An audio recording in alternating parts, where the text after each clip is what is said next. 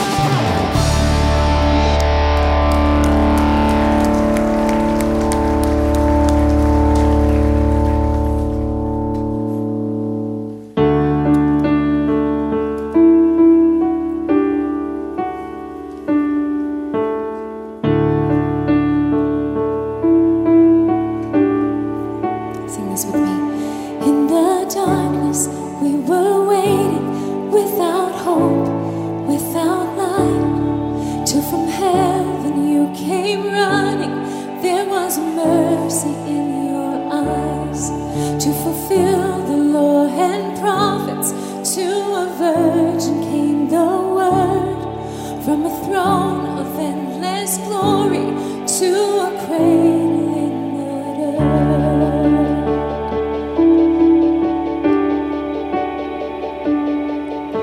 And praise the Father, praise the Son, praise the Spirit, three in one. And God of glory, majesty, praise forever to the King of Kings.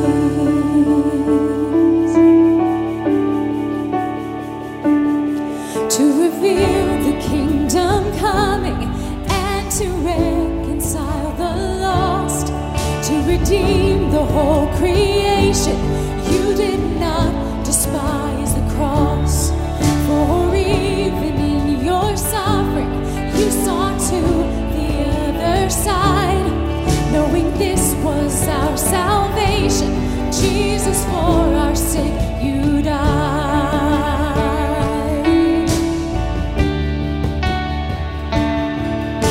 And praise the Father, praise the Son, praise the Spirit, three in one. And God of glory, majesty, praise forever to the King of Kings.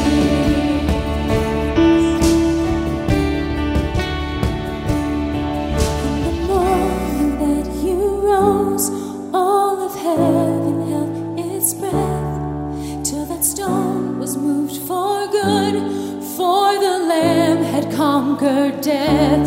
And the dead rose from their tombs, and the angels stood in awe, for the souls of all who come to the Father are restored.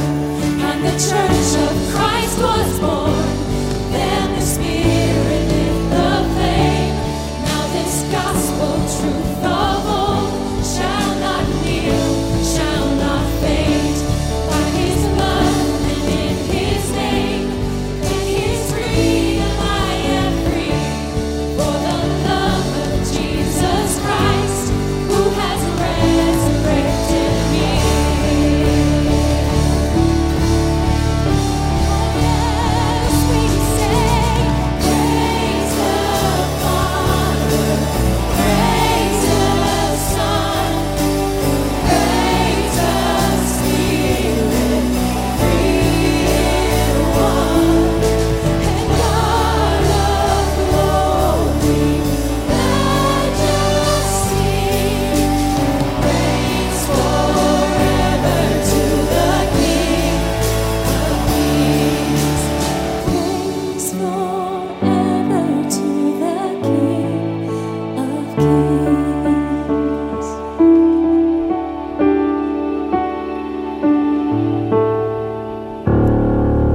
Jesus, all blessing and honor and glory and power is to you, Almighty Father, forever and forever and forever. Forever and forever we will lift our praise to you. Forever and forever you will be exalted on that praise. Jesus, we love you and we thank you for your presence here today. In your name we pray. Amen. Good morning. We're so glad that you are here with us today. We want to welcome you to Hopevale. If you would please just take a moment before you're seated, turn and greet those around you. And if you also could, if you would just kind of squeeze in, we've got other people who are trying to come in and find some seats. That'd be great. Thanks.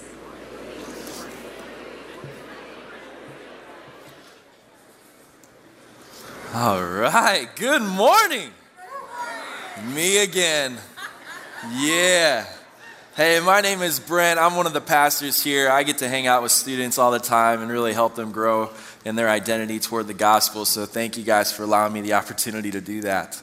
A couple of things for you. The first is, if you are new here, if this is your first time ever, you're checking it out, you did not want us to do this right now, we would love to meet with you. We would love to chat with you. We're not going to make you come up here, although you never know. Okay, I'm just kidding. We won't make you. But there is a welcome center right out here, right behind. If you go out these doors and you come right to the center there, there's a welcome center right there. We would love to connect with you. We can do that one of two ways. We'd love to do it in person, but if you're like, hey, Brent, the last meet and greet time really is too much for me. We also have these little guys. You were handed one of these maybe when you walked in or you tried to sneak by, but grab one of these and fill this out, and you can actually tear off the bottom just like that. And if you've been here for 100 years or you just got here, we would love to connect with you. We would love to take some time. Maybe you have a prayer request, or maybe there's something going on in your life that you want to get celebrated about or get us excited about. Or maybe this is your first time and you're just looking to connect with community and meet people. We would love to do that with you. And this is one of the best ways for us to be able to connect with you. You can just drop this in the offering plate as it comes by. We would just love that. Also, whether you're here for the first time or you've been here forever, we would love to meet with you out in the hub.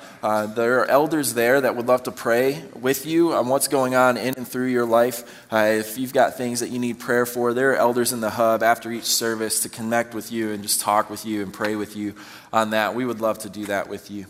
There are a couple of announcements, too, as we get going into the Christmas season. And I know you're not supposed to say that word before Thanksgiving, so, be cool. But my Christmas lights are already up. Who's out there with me? Yeah, because I love it, okay? Look, if Thanksgiving, we're not going to get into that fight. Okay, but with the Christmas season, we have Christmas Eve services. In Christmas Eve services, there are a couple of opportunities. If you'd like to join us with your family to serve in any of those services, this is a great way for us to connect with you to serve as well. There's a lot of people who come in throughout the area, families, friends, and we want to give them an awesome opportunity to experience Christmas with us. And some of that helps when we have people serving either in the parking lots or in the kids ministry area or all over the place. We have so many different ways for you to serve. So if you're interested in that, I will be out there by the hub as well. Please come talk to me. I'd love to connect you with a service opportunity this Christmas Eve for both days of our services, because we got a lot of fun stuff planned for that. And as we kind of move into a season of Thanksgiving, because we haven't forgotten it, even though the lights are up, as we move into a season of Thanksgiving, we have the opportunity to bring forward our first fruits. We have an opportunity to bring forward our generosity in this season. So we're going to ask the ushers to come on forward. And I just wanted to say, this season is our first season with you guys again. I guess it's 2.0, Thanksgiving 2.0. And if you don't know my story, I'd love to share it with you. But we have the opportunity to be here in Thanksgiving and surrounded by friends and family. And we just wanted to say thank you. From my family to yours, we're just so excited to be up here.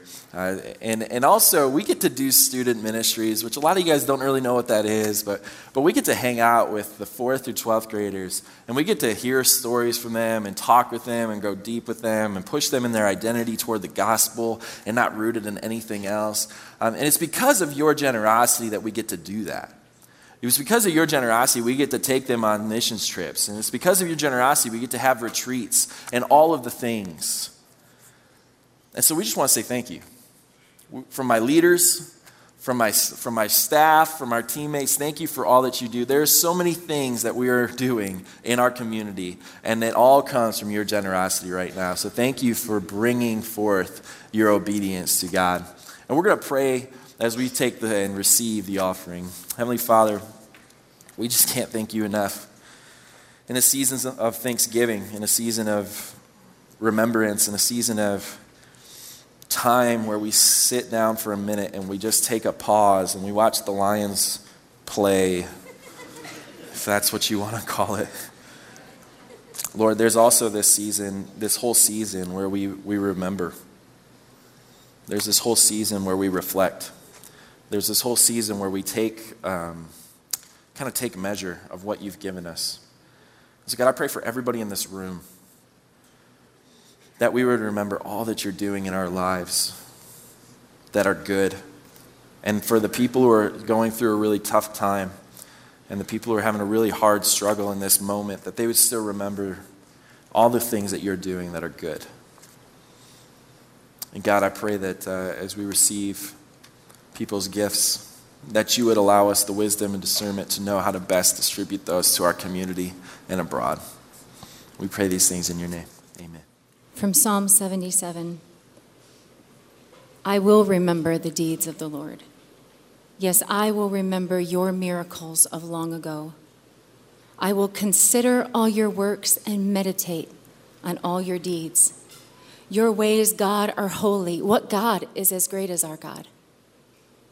You are the God who performs miracles. You display your power among the people. With your mighty arm, you redeemed your people. We have so much to be grateful for.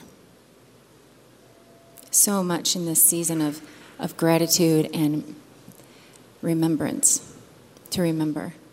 We'll be taking communion later and remembering the cross, but this is also a time to remember. Remember the goodness of God in your everyday life. Remember the common graces and how he's walked alongside you. We'll get you standing in just a minute.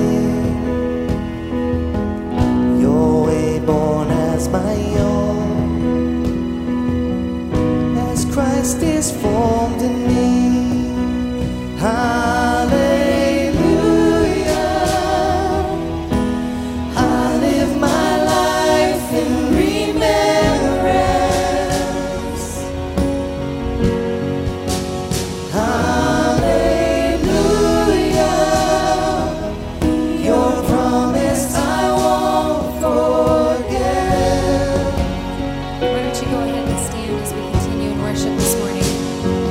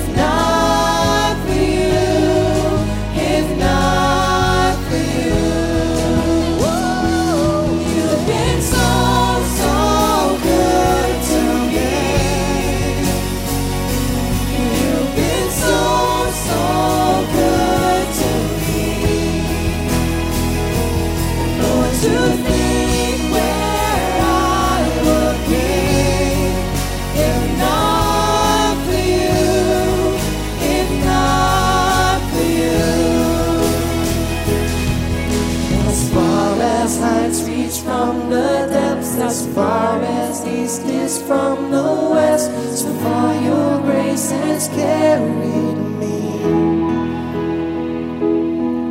until I see you face to face, until at last I won my race. Remind me you're not finished yet.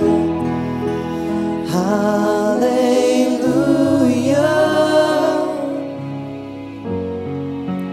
hallelujah,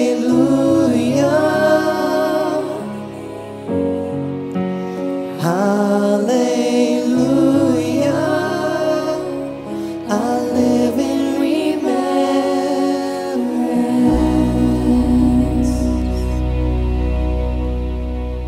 He's so good. You guys can have a seat.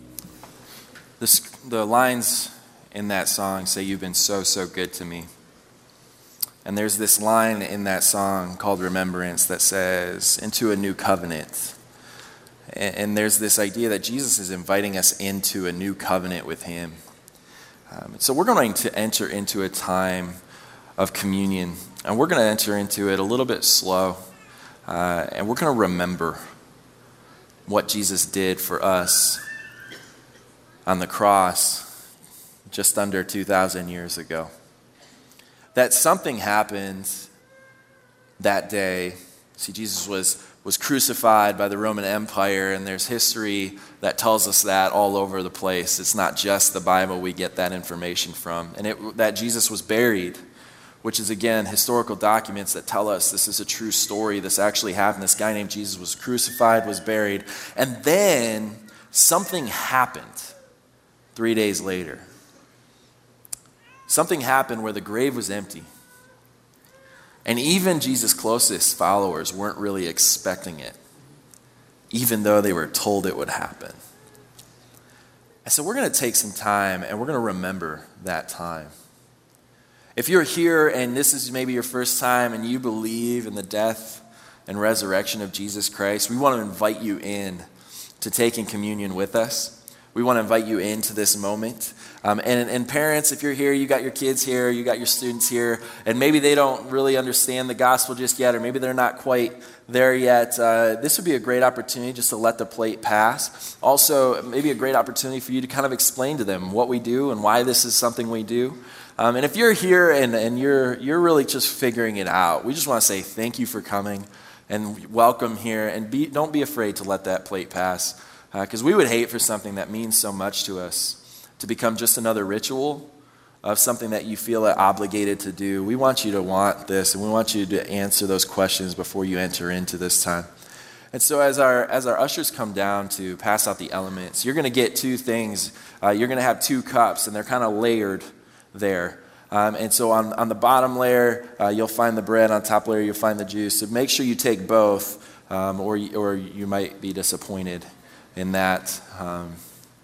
But as we go through, we're just going to take some time and remember what Jesus did for us on the cross. Heavenly Father, you've been so, so good to us. It doesn't make sense. It doesn't track, because there's always this feeling that, like, why would you do this for us? And then we connect the opportunity to know this because you love us. You love us, and you just love us so well, so much better than we ever understand. And so, God, I pray as we take a minute and we remember what you did for us, as we take a minute and we take time to remember what happened. God, I pray that you would allow us the opportunity to come closer to you and take one step closer to you. In your name, amen. Ushers are going to pass those elements out. We're going to give you a time, and then I'll come back up to lead us through the moment.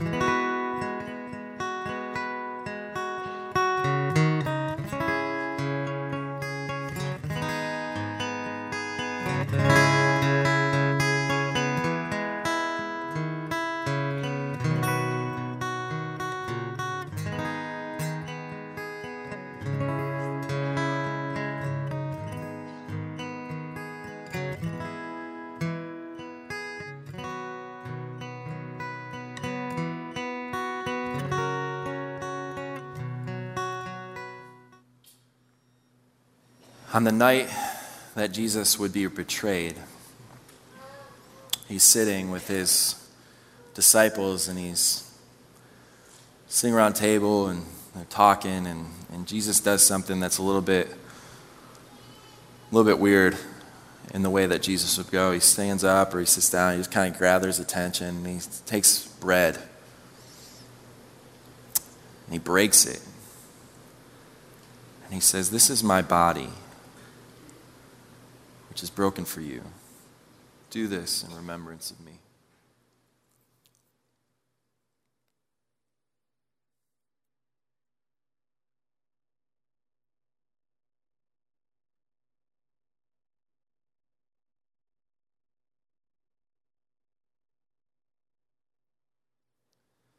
In that same night, in that same moment, as Jesus is sharing, he pours wine into a glass and he kind of lifts that up and kind of draws attention to it and he says,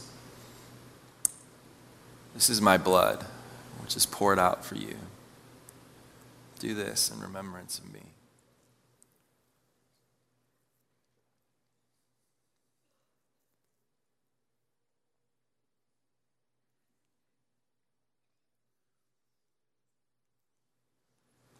As we take these elements and remember what Jesus did, we're going to close the time of communion with a prayer that you may be familiar with. And this is called the Lord's Prayer, and we just want to invite you as I lead us through. Would you read with me? Our Father, who art in heaven, hallowed be thy name. Thy kingdom come, thy will be done, on earth as it is in heaven. Give us this day our daily bread, and forgive us our trespasses, as we forgive those who trespass against us. And lead us not into temptation, but deliver us from evil. For thine is the kingdom, and the power, and the glory, forever and ever. Amen. Thank you for joining us for communion.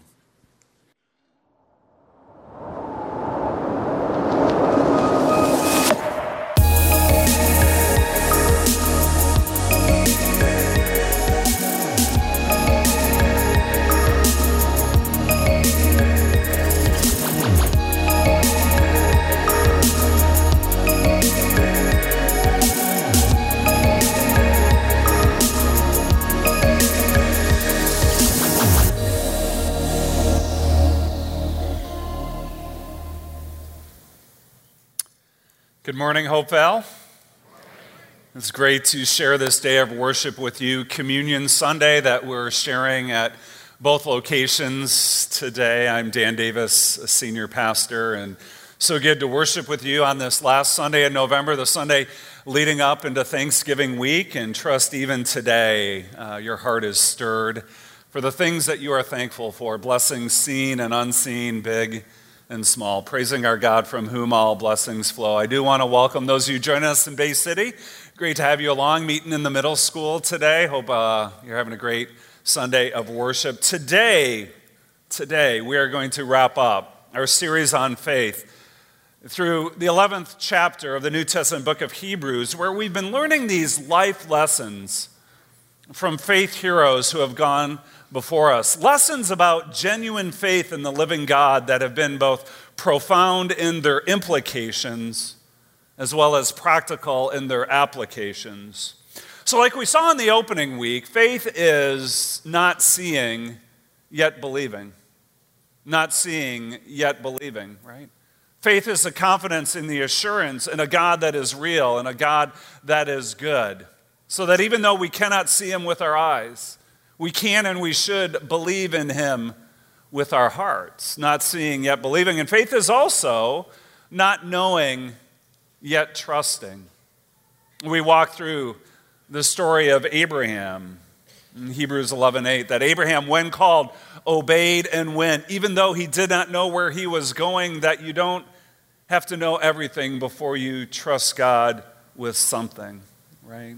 And so when it comes to us following God into an unknown future, he calls us to take the next step in front of us, the next step, or maybe even the next leap, even though we might not know the 4 or 5 steps that come after. And we can do that because our God can be trusted. And then last week, through the life of Moses, we saw that faith is not applauded, yet rewarded. Not applauded, yet rewarded. That the life of faith is neither a life of universal affirmation, nor is it a life of instant gratification. 2 things that are very countercultural. Neither universal affirmation nor instant gratification. No, if anything, our faith will be tempted. It will be tested, just like it was with Moses, tested by hardships and tempted by the shiny, hollow treasures of this life that pale in comparison to a far greater reward in Christ. And so as we follow God, fueled by a stronger no, fueled by a better yes, we need to keep chasing after that far greater reward, namely the riches of heaven and the glory of God, which in the end we will discover will be more than worth it. Faith is not applauded, yet rewarded. And that's where we've been so far. But as we turn the page to today, begin to wrap things up and think more about faith, we need to tackle some faith issues that are both current and controversial. Current and controversial. And yes, I did notice that when I said the word controversial, you perked up a little and leaned forward in your seat, right? But the reason I want to go there is not to stir something up. No, the reason that we're going to talk about some current and controversial faith issues is because that's what this morning's passage in Hebrews 11 addresses. See, that's what I love about the Bible. That God's timeless revelation of truth speaks to the timely topics we face in our lives. The Bible is both timeless and timely, God's inspired word to us. So with that in mind, I want to ask you a question about faith. Does God want you to be rich? Does God want you to be rich? And if you are not rich, is it because you lack faith? Does God want you to be rich materially? By the way, we can take these questions and just do some variations by swapping out the underlying words with other words, like does God want you to be healthy physically? And if the reason you're not healthy physically, is it because you lack faith? Or how about words like successful, comfortable, prosperous? You get the picture, but let's just stick with the money question, okay? Does God want you to be rich? And if you are not rich, is it because you lack faith? Well, before we try to answer these questions biblically, we first need to talk about a belief system that has affected, some might say infected, contemporary Christianity in America. And it's something called the prosperity gospel. The prosperity gospel. The prosperity gospel teaches that financial blessing and physical well-being are always God's will for us, and that they can be ours when we act in faith. Financial well-being, right? Blessing, physical well-being. They're ours. We act appropriately in faith. So having more faith, thinking more positively, speaking more confidently, giving more financially, specifically to certain ministries and personalities, that these actions will increase our material wealth and improve our physical health. And so the prosperity gospel views the death of Jesus, the death that we have celebrated today, not just as the atonement for our sins, but also the alleviation of other curses in life, like sickness and poverty. Curses that can be broken if we only have more faith. That is the prosperity gospel. Now, where might you encounter this prosperity gospel? Well, you might find it in a local church here and there, but you're more likely to run into it on Christian TV or books, podcasts, websites. Now, if you've been part of Hopevale for a while, you know that I rarely, if ever, mention specific names. Right? And the reason I do that really is rooted in the golden rule that we need to treat others the way we want to be treated. And so I really try to give people the benefit of the doubt. But there are times, even without knowing the person, that you can interact with the content.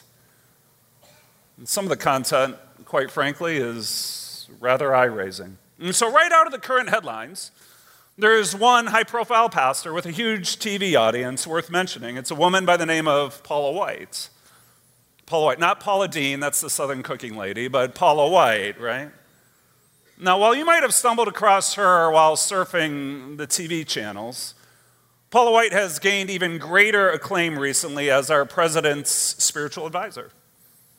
Now, I bring that up not to get into partisan politics, but just to help you connect a name with a face, with a story, with a Christian belief system that is rooted in the prosperity gospel.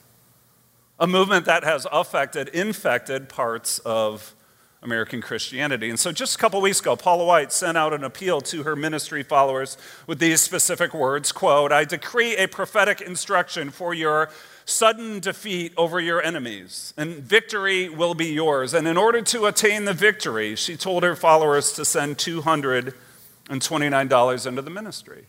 It's a direct reference to an Old Testament passage. 1 Chronicles 22:9, a promise to King David, which says, "Behold, a son shall be born to you, who shall be a man of rest. I will give him rest from all his surrounding enemies." See? Rest from all his surrounding enemies. "For his name shall be Solomon, and I will give peace and quiet to Israel in his days." Now, is that from the Bible? It is. But is that why it was written? And is that what it really means for us? No way. She goes on to write, it is a specific seed. Now, the idea in the prosperity gospel movement with a seed gift is that you give in order to get back. It's a specific seed because, quote, numbers are important to God. And I believe God was very clear when I received the word that this $229 seed gift given in faith can break any chain. Now, not to be snarky, okay, maybe just a little. She goes on to say that if people cannot give $229, then they should give $31 instead. 22 plus 9 equals 31. Okay. And then after you give the gift, she will send a bottle of anointing oil that she's prayed over personally that, quote, "I need you to apply anointing oil," which is in the Bible, but not for these purposes, "to your head, to your loved ones, to your house, to your vehicle, and even to your checkbook, anywhere where you feel attack." And this is just one example of many that you will see out there with the prosperity gospel. So can I just give it to you straight? The prosperity gospel isn't spiritual, it's superstitious. And while it uses verses from the Bible, the teaching isn't biblical, it is heretical. Right? I mean, just to be clear right up front here at Hopeville, we reject a prosperity gospel like this. We do. We consider it outright heresy. We do not believe it is God's will for every Christian to be materially rich, nor do we believe, even more importantly, that if you're not rich, it's because you lack faith or because you haven't given a seed gift. That is just wrong. It's also wrong to think that more money will automatically bring you greater joy, as if material wealth is the point of Christianity, because it is not. Listen, this stuff fires me so much, not just because it is deceiving to people in the name of Christianity, but it is also demeaning to Jesus, if you think about it. It's not just deceiving, it's also demeaning to Jesus. That if somehow we think Jesus died and rose again to defeat your enemies of debt and low income just so you could drive a nicer car, live in a bigger house, or pay for all your streaming services, right? I mean, that is just so infuriating. It's just so insulting, especially on a Communion Sunday, right? No, we need to think about faith differently than that. We do, but don't just take my word for it. No, let's go back to Hebrews chapter 11. Let's read some more stories about some other faith heroes that the writer of Hebrews wants us to know about. So, if you have a Bible with you, paper or electronic, let's turn to Hebrews chapter 11. We're going to pick things up in verse 32. Remember last week we left off with the story of Moses, the miracle of Jericho, the walls coming down, and the faith of Rahab. So verse 32, "And what more shall I say? I do not have time to talk about Gideon, Barak, Samson, and Jephthah, heroes from the Old Testament book of Judges, which comes right after Joshua.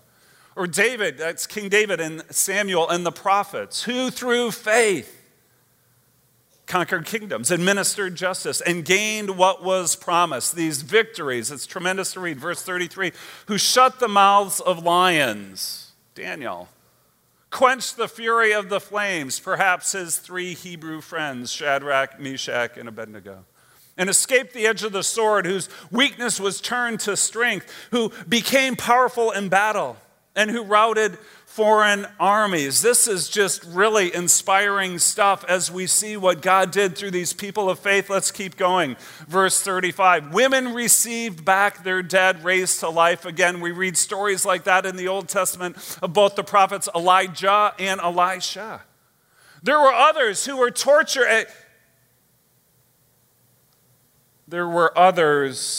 tortured. Refusing to be released so that they might gain an even better torture. Now that can't be right. I mean, if God is real and God is good and people have faith, I'm sure the next verse is going to clear it up for us, right? Verse 36. Some faced jeers and flogging, even chains and imprisonment. They were put to death by stoning. They were sawed in two. They were killed by the sword. Where's all the prosperity, right? Verse 37. They went about in designer sheepskins. No, I'm sorry, it doesn't say designer. They went about in sheepskins and goatskins, destitute, persecuted and mistreated. The world was not worthy of them. I love that. They wandered in deserts and mountains, living in caves and in holes in the ground. You know, I think of the story of Abraham, right? This life of faith was a life of earthly unsettledness. He was a, quote, stranger in a foreign country, just as they were. And yet, these were all commended for their faith. God said, way to go. Yet none of them received this side of heaven what had been promised. Since God had planned something better for, not them, us. Isn't that interesting? Something better for us, so that only together with us would they be made perfect. Like, I kept scratching my head when I read this week. Why does it say something better for us and not them? Then I realized that these heroes of the faith, named and unnamed, were given a part. And they faithfully played that part in God's bigger story of Him fulfilling His promises, ultimately in the Savior to come, Jesus Christ. With the blessings that something better, one day, they'll receive, and we all, as believers in the Savior, the Messiah, the Christ, we all will share together. Listen, I don't know how any sane person could walk through a passage like this, New Testament passage, and believe in a prosperity gospel. Unless you somehow think that a quote-unquote prophetic word in the present carries more weight than Scripture itself, which is just plain wrong. I mean, I get why we want to believe something like that. After all, who doesn't want more money? Who doesn't want less suffering? Who doesn't want more ease? But these verses, in their proper context, make it clear that material prosperity is not the measure, nor is it the outcome of commendable faith. All these were commended for their faith. That's how their earthly lives turned out, and they did not receive this side of heaven what had been promised them. Faith isn't about being plentiful. No, faith is simply about being faithful. Faithful to trust in the Lord, to take Him at His word, to live, as we saw in the words of the Apostle Paul, to live or walk by faith and not by sight. And so faith is not only not seeing yet believing, not knowing yet trusting, not applauded yet rewarded, but these other faith heroes have also taught us that faith is not prospering in a financial sense, in a material sense, this side of heaven, yet it is prevailing. Prevailing. Now listen, God might entrust you with a good amount of material wealth in this life. Also, you need to know the Bible's clear that having a lot in and of itself isn't necessarily a sin, nor is it a virtue either, right? No, Jesus makes it clear in the parable of the talents that life isn't measured by how much you have, but it's rather measured by what you do with what you have, right? What you do with what you have, and how we all steward what God has entrusted into our care, our time, our talents, and our treasures. In order what? In order to be a blessing to other people and to help advance his kingdom of life and light and love on earth as it is in heaven. So genuine faith, it isn't about prospering materially. No, it's about prevailing eternally. Prevailing eternally, that even in the midst of incredible trials and enticing temptations, faith perseveres all the way to the end until we finally encounter our great God face to face, when we experience that something better that he has planned for us as his children. And when that time comes, what a moment it will be, not prospering, yet prevailing. So what does all this mean for us? How should we try to merge more specifically these two worlds of money and faith in a way that is God-honoring, in a way that's biblically based? See, to me, what's so frustrating, what is so dangerous about the prosperity gospel is it takes genuine biblical themes to non-biblical extremes. Biblical themes to non-biblical extremes, because as Christians we are called to give. We're called to give financially to the Lord and to his work in this world through the church, through other credible ministries.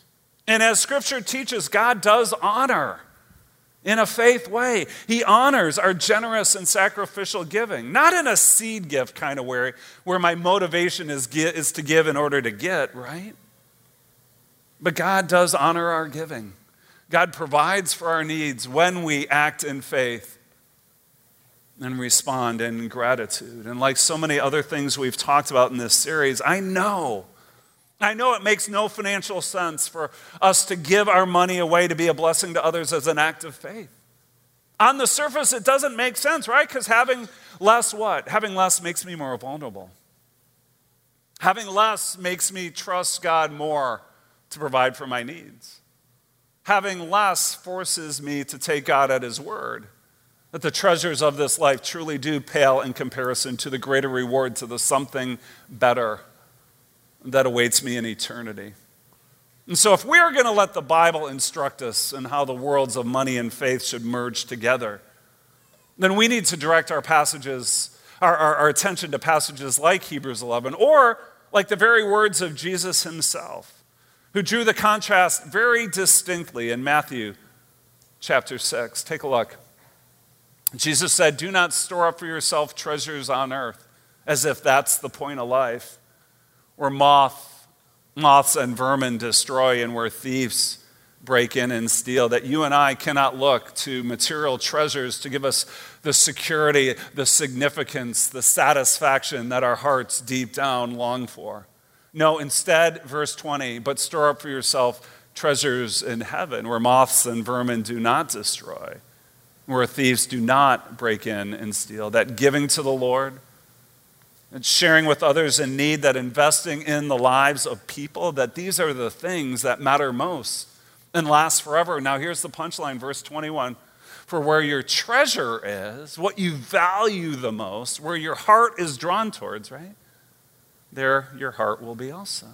I mean, Jesus said a little earlier in this passage that our hearts have only room for one true love. Our hearts have room for only one true love. And so the temptation of money, wealth, and possessions will do whatever it takes to try to be that true love, that first love, whether it's motivated by the fear of running out or the desire of wanting more, right? Either or sometimes it's both, the fear of running out, the desire of wanting more.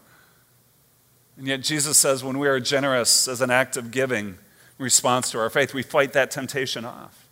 We make more room in our hearts, which is really all about us experiencing that capital L life that Jesus came to bring. Listen, just because there's false and harmful teaching about faith and money in some pockets of Christendom doesn't mean we reject the topic entirely. And I'm not going to be shy encouraging you to give to the Lord here at Hopevale and store up for yourself treasures on earth. Because when you give, you make eternal investments that strengthen this church, that bless our community and our region in the name of Jesus and for the glory of God. Eternal investments. I think just 2 weeks ago here in Hopevale, Saginaw, we had the privilege of witnessing men, women, boys, and girls publicly declare their new life in Jesus Christ through believers' baptism. It was an incredible service, and along with that, we also got to hear some amazing personal stories of profound life change, because that's what Jesus does. He changes lives.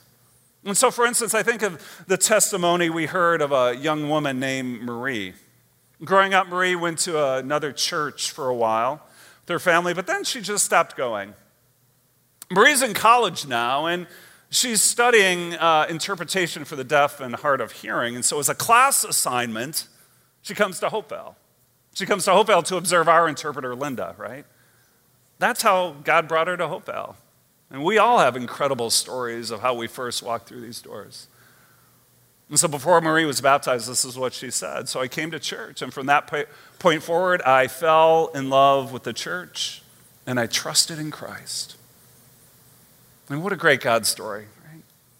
Of how God works through his church to be a blessing to others, of how he works through people like you and me to share and to shine the good news of Jesus Christ. But store up for yourself treasures in heaven.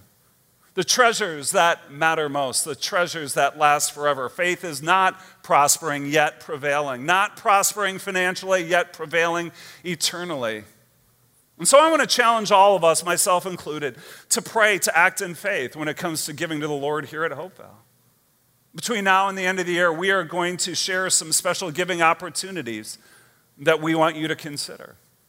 A week from this Tuesday, on December 3rd, we want everyone who calls Hopevale their church home to once again participate in something called Giving Tuesday. Giving Tuesday with a gift over and above what you already give to help out our ministries here at Hopevale. We always have needs this time of year to help reach our budget goals, and this year's no different, especially right, as we're continuing to strive to extend our reach into this region as one church in 2 locations. And so you're going to hear more about that initiative coming up. And then later in December, we're going to launch our annual Christmas outreach offering. This is going to be our 10th year. Our 10th year of receiving additional gifts from our church and using those gifts to bless others beyond the 4 walls of our church, both locally and globally. Exciting opportunities, and I know, listen, I understand that everybody's financial situation in here is different. Some of you are sailing along while others are struggling to get by. Struggling, I get that. And so when you hear me talk about faith and money like this, it's not to guilt you, but it is to guide you. To guide you scripturally and to view this area of your life with the eyes of faith and to act accordingly. Again, Hebrews 11:6, one of the theme verses for our series, says this, that without faith it's impossible to please God. Because anyone who comes to him must believe that he exists and that he rewards those who earnestly seek him.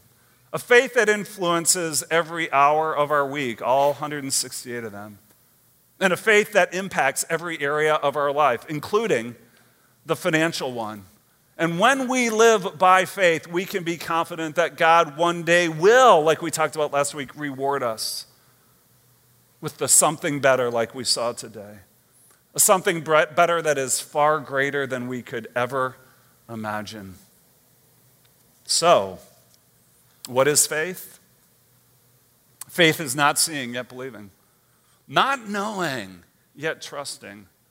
Not applauded yet rewarded. And not prospering, yet prevailing. I hope this journey through Hebrews chapter 11 over these last 4 weeks has both challenged and encouraged you to live by faith and not by sight. That you can truly trust God with every step you take. And as I wrap things up today, as we conclude this series, I have one confession to make, right? I told you that this would be a series through Hebrews chapter 11, and we have covered every single verse, all 40 of them, in chapter 11. And there are a few more verses, though. that I want you to see at the beginning of chapter 12. Because this is where it all comes together, and I really believe this is going to help strengthen your faith for the future. Because the Bible doesn't end with the Old Testament. And as we celebrated in communion today, the story gets even better with the new covenant. So let's look, listen, and then we'll close in prayer. Hebrews chapter 12, verse 1. Therefore, since we are surrounded by such a great cloud of witnesses, these heroes of faith that have gone before us, let us throw off everything that hinders and the sin that so easily entangles, those distractions, those temptations that want to rob us of the greater reward. And instead, what? Let us run with perseverance the race marked out for us, fixing our eyes on Jesus, the pioneer, the example, and the perfecter, the Savior of faith. Faith is perseverance. Back to verse 1. Perseverance. Right? Faith is perseverance. And faith is fixing our eyes on Jesus. The eyes not seeing, but believing. And why is he our pioneer? Why is he our perfecter? Next slide. For the joy set before him, that better yes, Jesus endured the cross, scorning its shame, and he sat down at the right hand of the throne of God. See, Jesus was rewarded, not right away, but he was rewarded, this place of exaltation, this place of honor, because he lived by faith. He did the will of his Father. He got his reward. So, for us, verse 3, consider him. Think about him. Look to him. Fix your eyes on him, Jesus, who endured such opposition from sinners. Didn't have universal applause, right? So that you will not grow weary and lose heart. So that you will not grow weary and lose heart. You know, I think that very opening statement from the very first message, when I said to you, sometimes it is hard to hold on to your faith. Sometimes it's hard to hold on to your faith. And you know what it is? It is, because guess what? Sometimes we do grow weary. Sometimes we do lose heart, but it doesn't have to be that way. We do not have to let opposition, we do not have to have hardship have the final say in our lives. No, why? Because we have a crucified, we have a risen, we have an exalted, and we have a soon returning Savior. A Savior who is greater than any trial we'll face, who is better than any temptation that'll come our way. So let us, by faith, fix our eyes on Jesus. That's what faith does. Fix our eyes on Jesus, now, always, and forever. Let's pray together.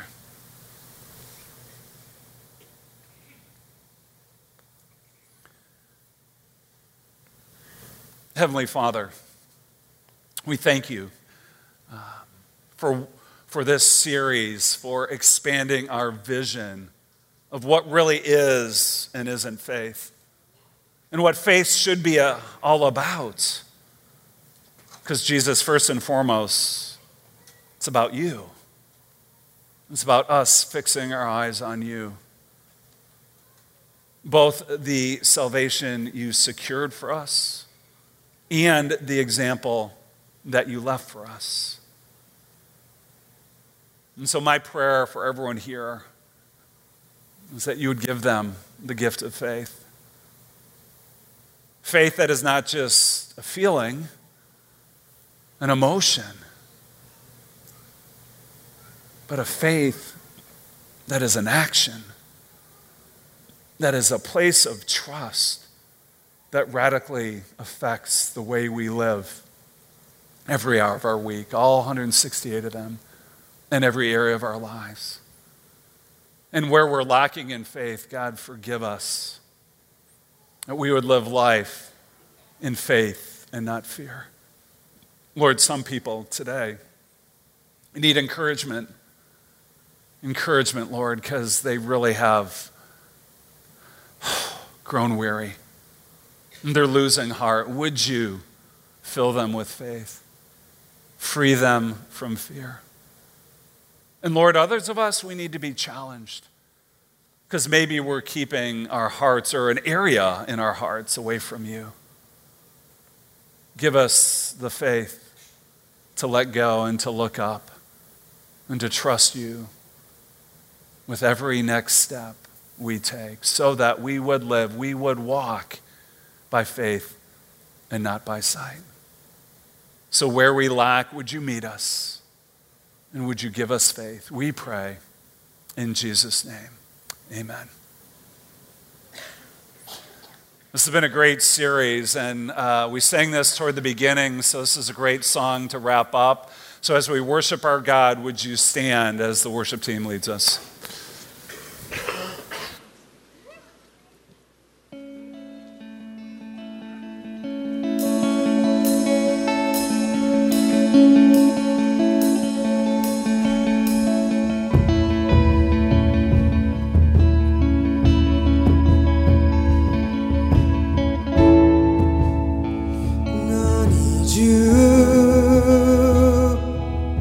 To soften my heart and break me apart, and I need you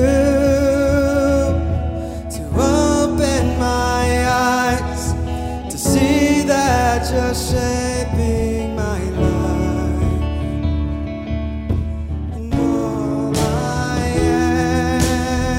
am, and I surrender.